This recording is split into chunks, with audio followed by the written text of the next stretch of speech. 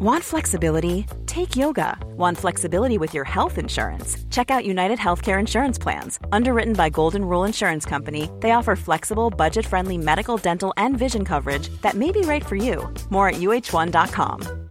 Hi, I'm Daniel, founder of Pretty Litter. Cats and cat owners deserve better than any old-fashioned litter. That's why I teamed up with scientists and veterinarians to create Pretty Litter. Its innovative crystal formula has superior odor control and weighs up to 80% less than clay litter. Pretty Litter even monitors health by changing colors to help detect early signs of potential illness. It's the world's smartest kitty litter. Go to prettylitter.com and use code ACAST for 20% off your first order and a free cat toy. Terms and conditions apply. See site for details. Planning for your next trip? Elevate your travel style with Quince. Quince has all the jet-setting essentials you'll want for your next getaway, like European linen, premium luggage options, buttery soft Italian leather bags, and so much more. And is all priced at 50 to 80% less than similar brands. Plus, Quince only works with factories that use safe and ethical manufacturing practices. Pack your bags with high-quality essentials you'll be wearing for vacations to come with Quince. Go to quince.com/pack for free shipping and 365-day returns. Hello, my friends. Happy to have you here today. Welcome. And I've got so much interesting, good stuff to cram into one episode about the gorgeous state of Oregon. So let's dive in. I'm Sharon McMahon, and welcome to the Sharon Says So podcast. Oregon is really beautiful, by the way. I meant that. It has a lot of waterfalls and like mountains and greenery and ocean. It has a lot of natural beauty. When you were growing up, did you call it Oregon or did you call it Oregon? In Minnesota, we definitely said Oregon. And that is not the way people from Oregon say it. They say it Oregon. So, FYI.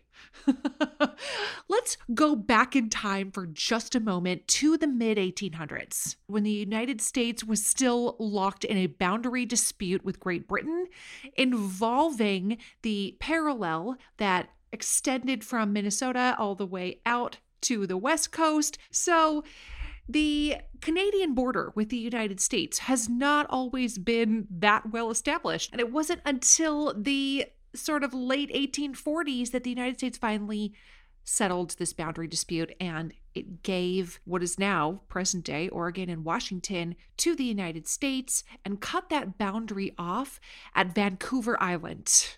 So in 1848, when Oregon became a U.S. territory, there was this rush to expand westward. Do you guys know the phrase manifest destiny? Manifest destiny, that it was the God-given responsibility of Americans to settle the entire North American continent from East Coast to West Coast, and that it was the destiny of America to continue its westward expansion. There were paintings at the time that showed what almost looked like an angelic-like female figure guiding pioneers, so to speak, westward into California, Oregon, and Washington. Manifest destiny, that the United States was essentially ordained by God. And so this belief was quite pervasive amongst certain groups in the United States in the mid-1800s. In fact, the term manifest destiny was coined by a man named John L. O'Sullivan. He was the editor of a magazine. He worked for the Democratic Party. And he, in 1845, coined this term manifest destiny. But it was not really, at the time, he was not like, listen up, I have got a new term for you. It wasn't that intention. In fact, it was kind of buried in an article that he wrote. He was talking about European meddling in American affairs, was being annoyed with France and England. He said France and England were acting for the avowed object of thwarting our policy and hampering our power, limiting our greatness, and checking the fulfillment of our manifest destiny to overspread the continent allotted by Providence for the free development of our yearly multiplying millions.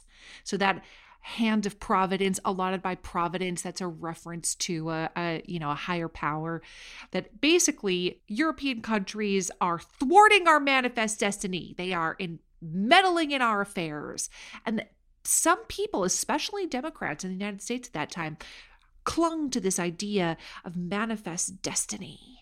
There were a lot of Whigs at the time, members of the Whig Party. They were the first conservative party of the United States. The Whig Party was like, that's dumb. They did not approve of this idea of manifest destiny. They wrote, letters to the editor, gave speeches about how silly it was. But nevertheless, that idea sort of took root in the United States. And westward expansion became the name of the game for many people.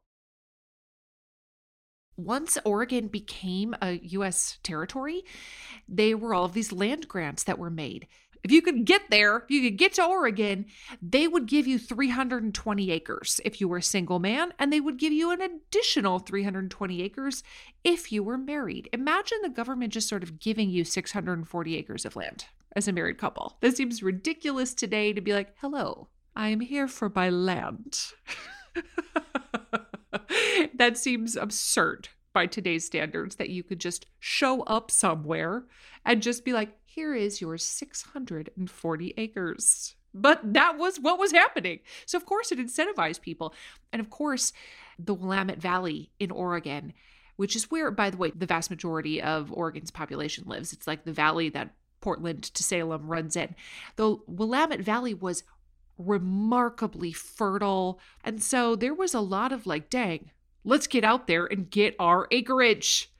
So I bet you have heard of the Oregon Trail before. I bet maybe you have played the game Oregon Trail, or Oregon Trail, as we would say here in Minnesota when I was growing up. Oregon Trail. But let's talk about what the real Oregon Trail was. It was a 2,100 mile wagon route from Independence, Missouri to the Willamette Valley in Oregon. And it is a misconception, though. It's a misconception that it was just this one trail. Like if you think about hiking in the woods, there's a trail that you follow. There's this concept that the Oregon Trail was a trail. In fact, it was sort of like a wide swath of land that people were traversing. And in some places where they were going around mountain ranges, etc., some people went south and some people went north. And in some cases, the routes of the Oregon Trail varied by hundreds of miles. It is also a misconception that people traveled across the country on the Oregon Trail in what you're thinking of as covered wagons. Like the Conestoga wagons that you see on like Little House on the Prairie, where it's like a big hoop over a wagon that's covered with canvas. That's not what they were using. Those kinds of wagons, Conestoga wagons, were largely used to transport large amounts of freight from one place to another. Mostly people were just using what they would refer to kind of jokingly as prairie schooners. And a prairie scooter was literally just a regular old wagon. When you're thinking about like Pa driving half pint to town on Little House on the Prairie, and he's, sitting in his wagon, using his team of horses, and there's a wagon behind them, that's what they would use. And they would cover it with a canvas cover to keep the contents in and to keep stuff from jostling out and to be able to secure it. But they did not use that like giant hoop because that was not efficient. The prairie schooner wagons could go much farther. But there was no suspension in those kinds of wagons. And so consequently, it was extremely uncomfortable to ride in. Most of the people who were making the journey from Independence, Missouri to the Willamette Valley were walking. They walked alongside the wagon, and they would often walk 15 to 20 miles a day. That's about how far, on average, you could expect to go, obviously, weather permitting. So who was it? Who was it that was heading west on the Oregon Trail? First of all, remember that in the 1830s, 1840s, the United States was undergoing a pretty significant economic depression, very high unemployment, huge outbreaks of illness, malaria, yellow fever. They had really swept through more crowded communities.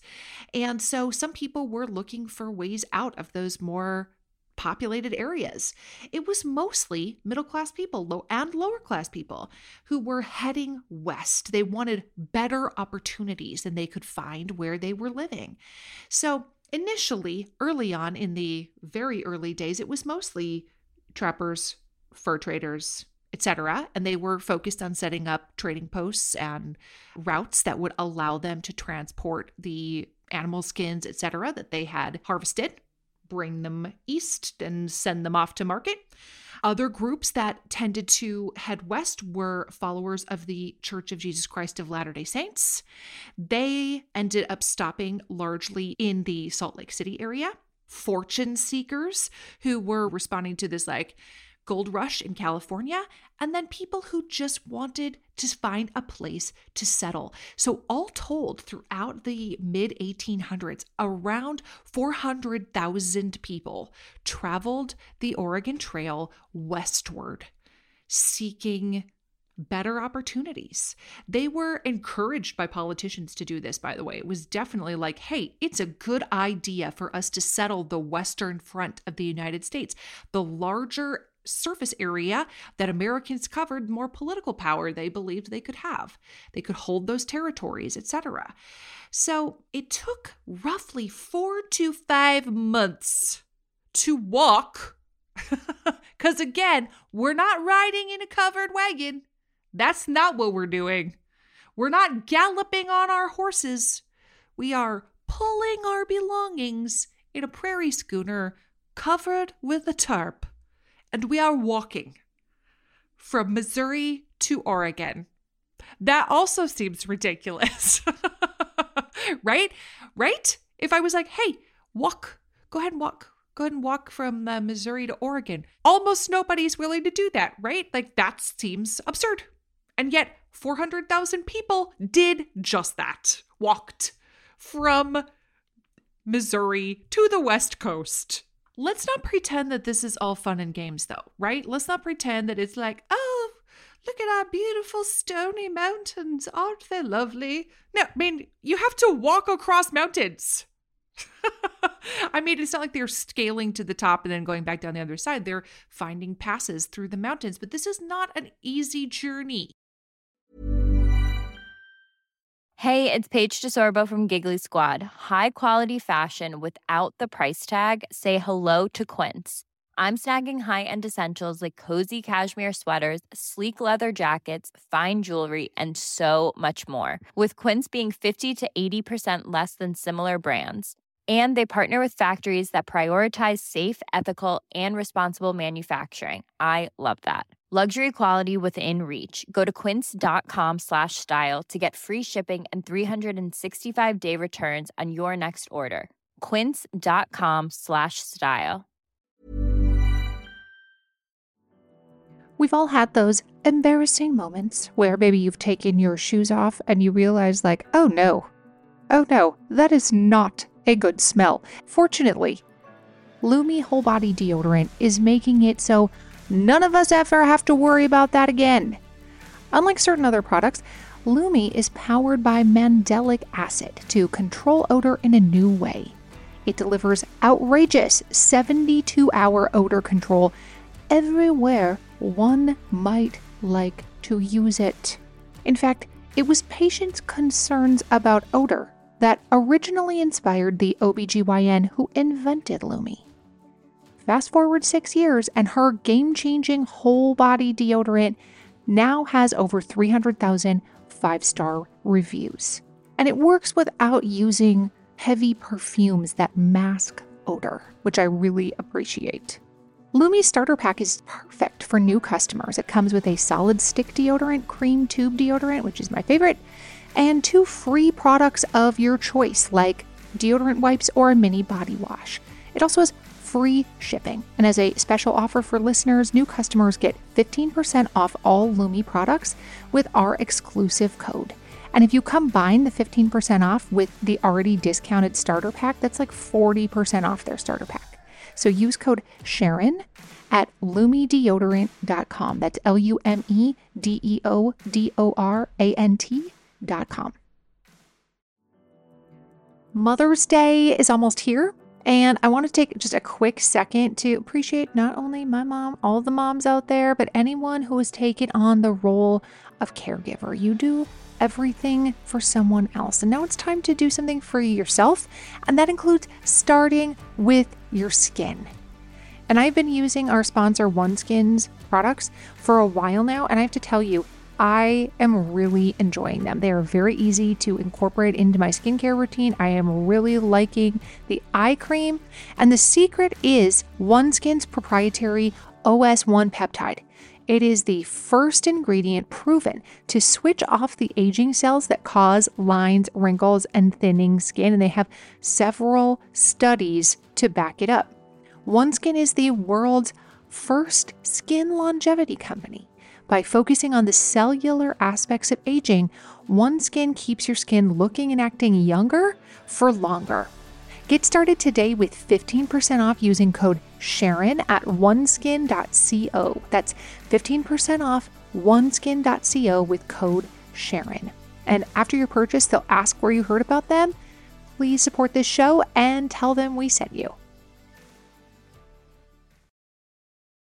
In the 1830s, there were a couple of missionaries. Their names were Marcus and Narcissa Whitman, and they traveled alongside some fur traders and sort of successfully traveled this route that would become commonly known as the Oregon Trail later.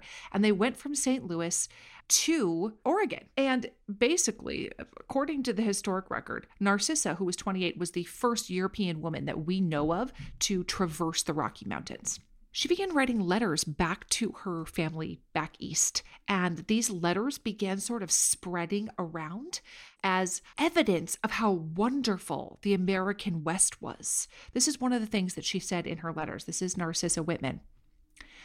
I wish I could describe to you how we live so that you can realize it. She was writing this to her brother. Our manner of living is far preferable to any in the States. I never was so contented and happy before, neither have I enjoyed such health for years. In the morning, as soon as the day breaks, the first that we hear is the words, "Arise, arise." Then the mules set up such a noise as you never heard, which puts the whole camp in motion. So letters from people like Narcissa to people back east begin spreading the word about how wonderful it was in places like Oregon, where she's like, my health is amazing. It's so wonderful to live here. So people began thinking like, maybe we should try it. So in 1843, after Narcissa and Marcus had been living out there for a while, Marcus traveled back and helped lead the first wagon train along the Oregon Trail. And it became known at the time as the Great Migration.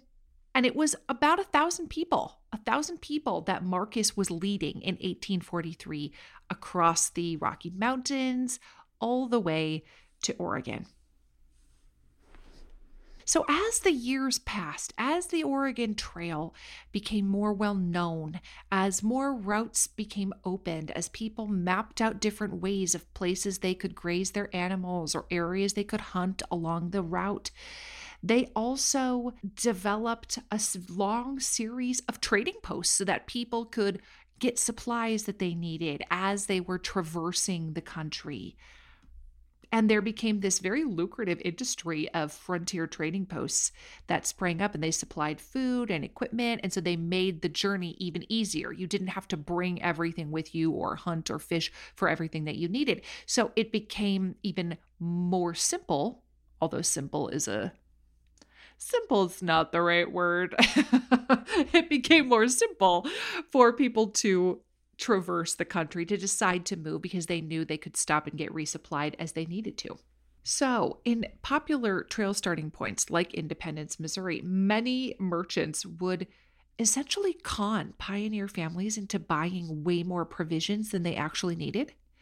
And so they were overloaded with provisions, and that meant that large chunks of the trail were littered with discarded food barrels, broken wagon parts, dead animals, books, clothes, furniture.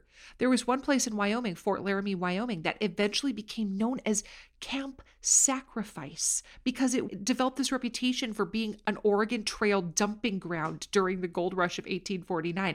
The pioneers were abandoning literally tens of thousands of pounds of provision. Most famously, they dumped 20,000 pounds of bacon outside the walls of Fort Laramie.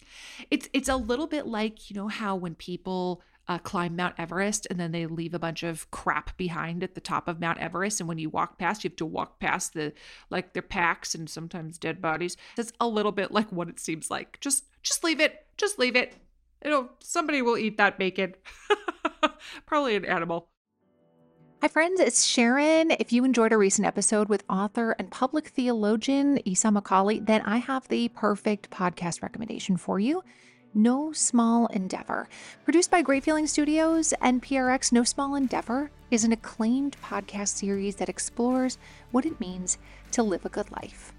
Each episode, host and award-winning theologian Lee C. Camp brings you thoughtful conversations with artists, philosophers, politicians, and theologians like Hollywood legend Rob Reiner and civil rights hero Reverend James Lawson about what it means to find true happiness and flourish in our everyday life. So don't miss out. Follow No Small Endeavor on Apple Podcasts, Spotify, or wherever you're listening now, and tell them I sent you.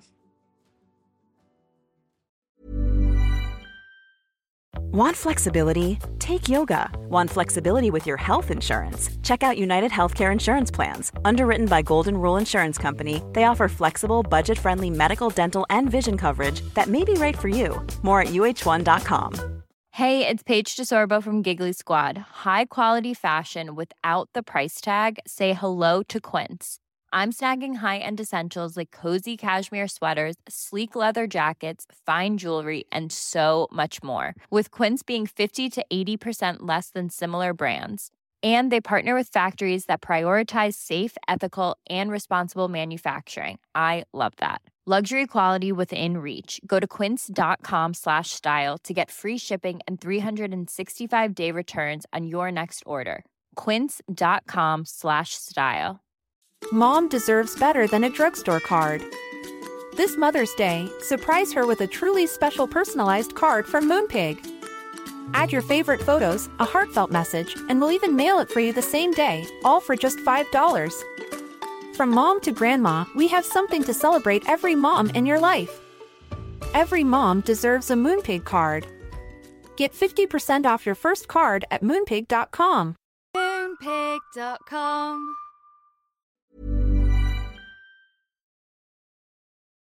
One of the other things I think it is important to note is that this idea that was popularized by Hollywood Westerns, that Western pioneers were constantly under attack by Native American groups, that it was tremendously dangerous because of Native groups and you had to circle your wagons and protect from outside attack, that is actually myth. That is Hollywood myth. Attack from Native groups, hardly the most dangerous thing they faced. Hardly. In fact, many Native tribes were partners with pioneers. They were trading partners. They were allies. They helped people make their way across the country. All told, from 1840 to 1860, approximately 300 settlers died in Native attacks.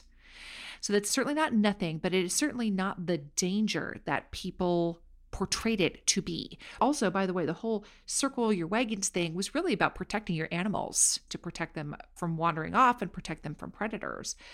By far, the most dangerous thing to westward pioneers was disease. By far, an estimated 20,000 people died from disease while heading west. And the diseases were things like typhoid, cholera, dysentery. People referred to it as prairie fever. And it was kind of a madness that people, what they were referred to as a madness, that they attributed to being isolated in harsh conditions. Today, we would call prairie fever severe depression. I have to tell you one other thing about the Willamette Valley that I found super interesting. I already mentioned that it's very lush, very green, lots of rivers, lots of whitewater kayaking. Today, it's an incredibly popular wine region. But one of the things the Willamette Valley is famous for is the Willamette meteorite.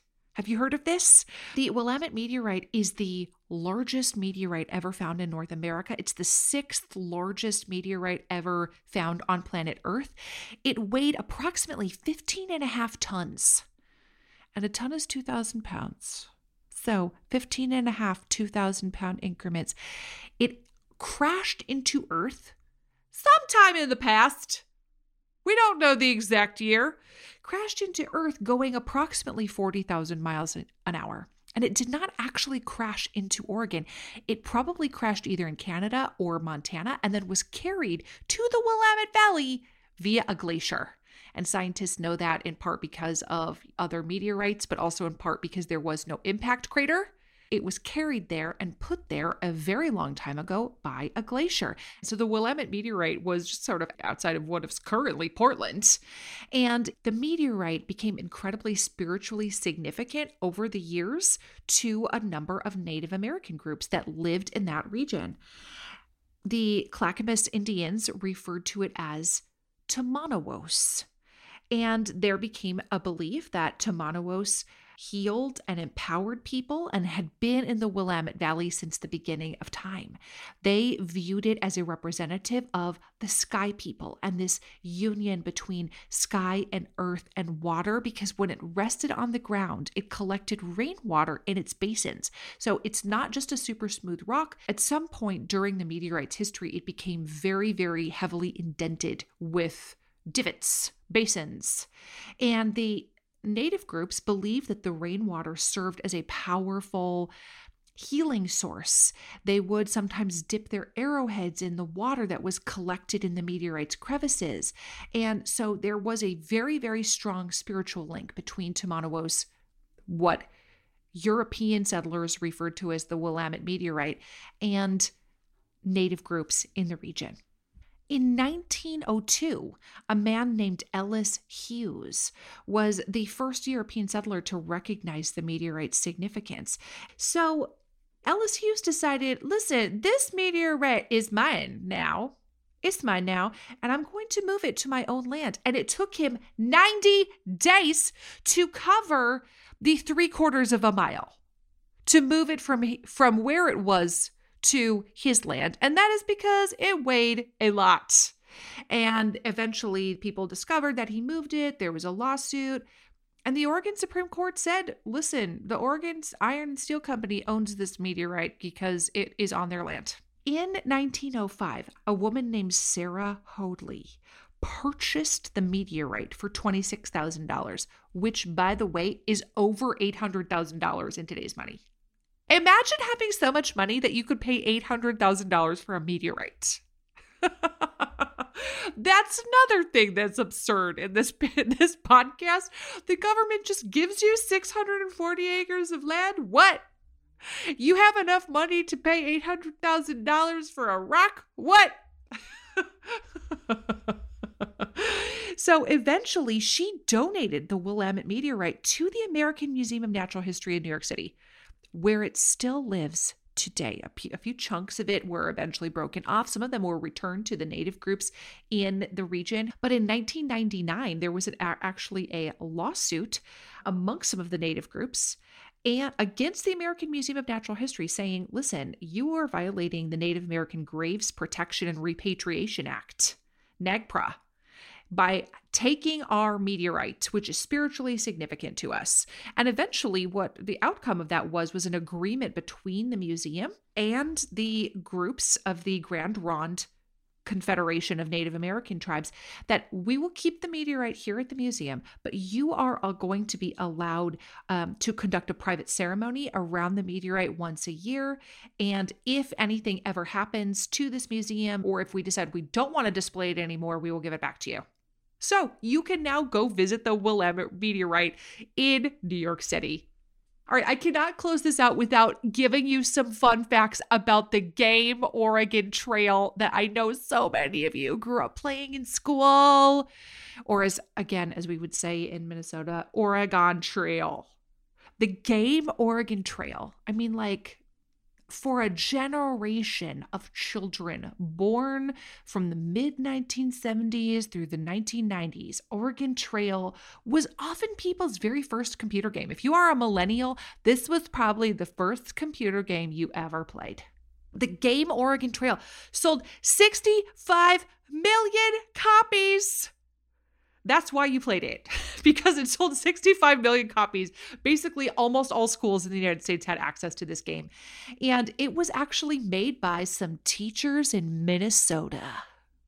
It was created in the early 1970s by a social studies student teacher who designed it as a board game to engage students in the history of the Lewis and Clark expedition and westward expansion. The man who designed the board game had two roommates who were also student teachers, but they were math student teachers, and they dabbled in computer programming. And they suggested that he abandon the board game idea and let them help him code it as a computer game instead. So he helped his students play Oregon Trail on computers for 1 week, and they absolutely loved it. And some of the things that are so funny is, like, if you want to shoot a rabbit or shoot a deer for sustenance, you had to actually type on the keyboard. This makes me laugh. You had to type on the keyboard in capital letters the word bang. Hold on. Let me type B-A-N-G. Enter. You know, like, if you think about shooting games online today, like all of the controllers we have and stuff, the idea that you have to actually type the word bang makes me laugh. After he was done student teaching, Don, the creator of the game, deleted the game. And this is what he said: "We had to remove the game from the Minneapolis school's computer, and we had no other computer to run it on. So we printed on paper the entire listing of the programming code for the game." So you guys remember all the things from Oregon Trail? Like, you would input the names of, like, who do you want to be as characters in this game, right? Like, you would type them in: Stephanie, Tiffany, Jason. And then periodically bad things would happen to people. And it would be like, Stephanie has died of dysentery. Your oxen would be lost when you're forging a river. You would try to go hunting and type the word bang, and you would not be successful. It would say things like, health, very poor. And then you'd be like, oh no, what shall I do? In 1978, they decided to share the source code for the game with a magazine called Creative Computing. I think the fact that was in 1978 indicates that as late as then, there was still no understanding that there was soon to be a software market, a big one. So I should write an article about the Oregon Trail and then give you all the code so you can type it into something else. Yeah, why not? So he went on to say, when you're an educator, you're encouraged to write and publish. And when you got right down to it, Paul and Bill and I, we were teachers. We have the teacher mentality.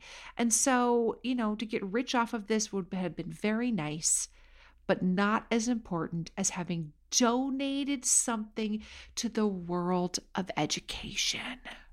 And I just love that. I think that's fantastic. You can still play versions of the Oregon Trail. They're a lot more graphics heavy now. It's not just like a black screen with green letters that you have to type the word bang into. It's a lot more modern day looking, but you can still play the game, created by Paul and Bill and Dawn, Minnesota student teachers, about the Oregon Trail. Oh my gosh, so many unbelievable things. Free land, giant meteors, student teachers who never made it rich off of the tens of millions of copies they sold. So many fabulous things. I hope you loved this episode. I hope you had some brain tingles. I'll see you next time. Thank you so much for listening to the Sharon Says So podcast. I am truly grateful for you. And I'm wondering if you could do me a quick favor. Would you be willing to follow or subscribe to this podcast, or maybe leave me a rating or a review? Or if you're feeling extra generous, would you share this episode on your Instagram stories or with a friend? All of those things help podcasters out so much. This podcast was written and researched by Sharon McMahon and Heather Jackson. It was produced by Heather Jackson, edited and mixed by our audio producer Jenny Snyder, and hosted by me, Sharon McMahon. I'll see you next time.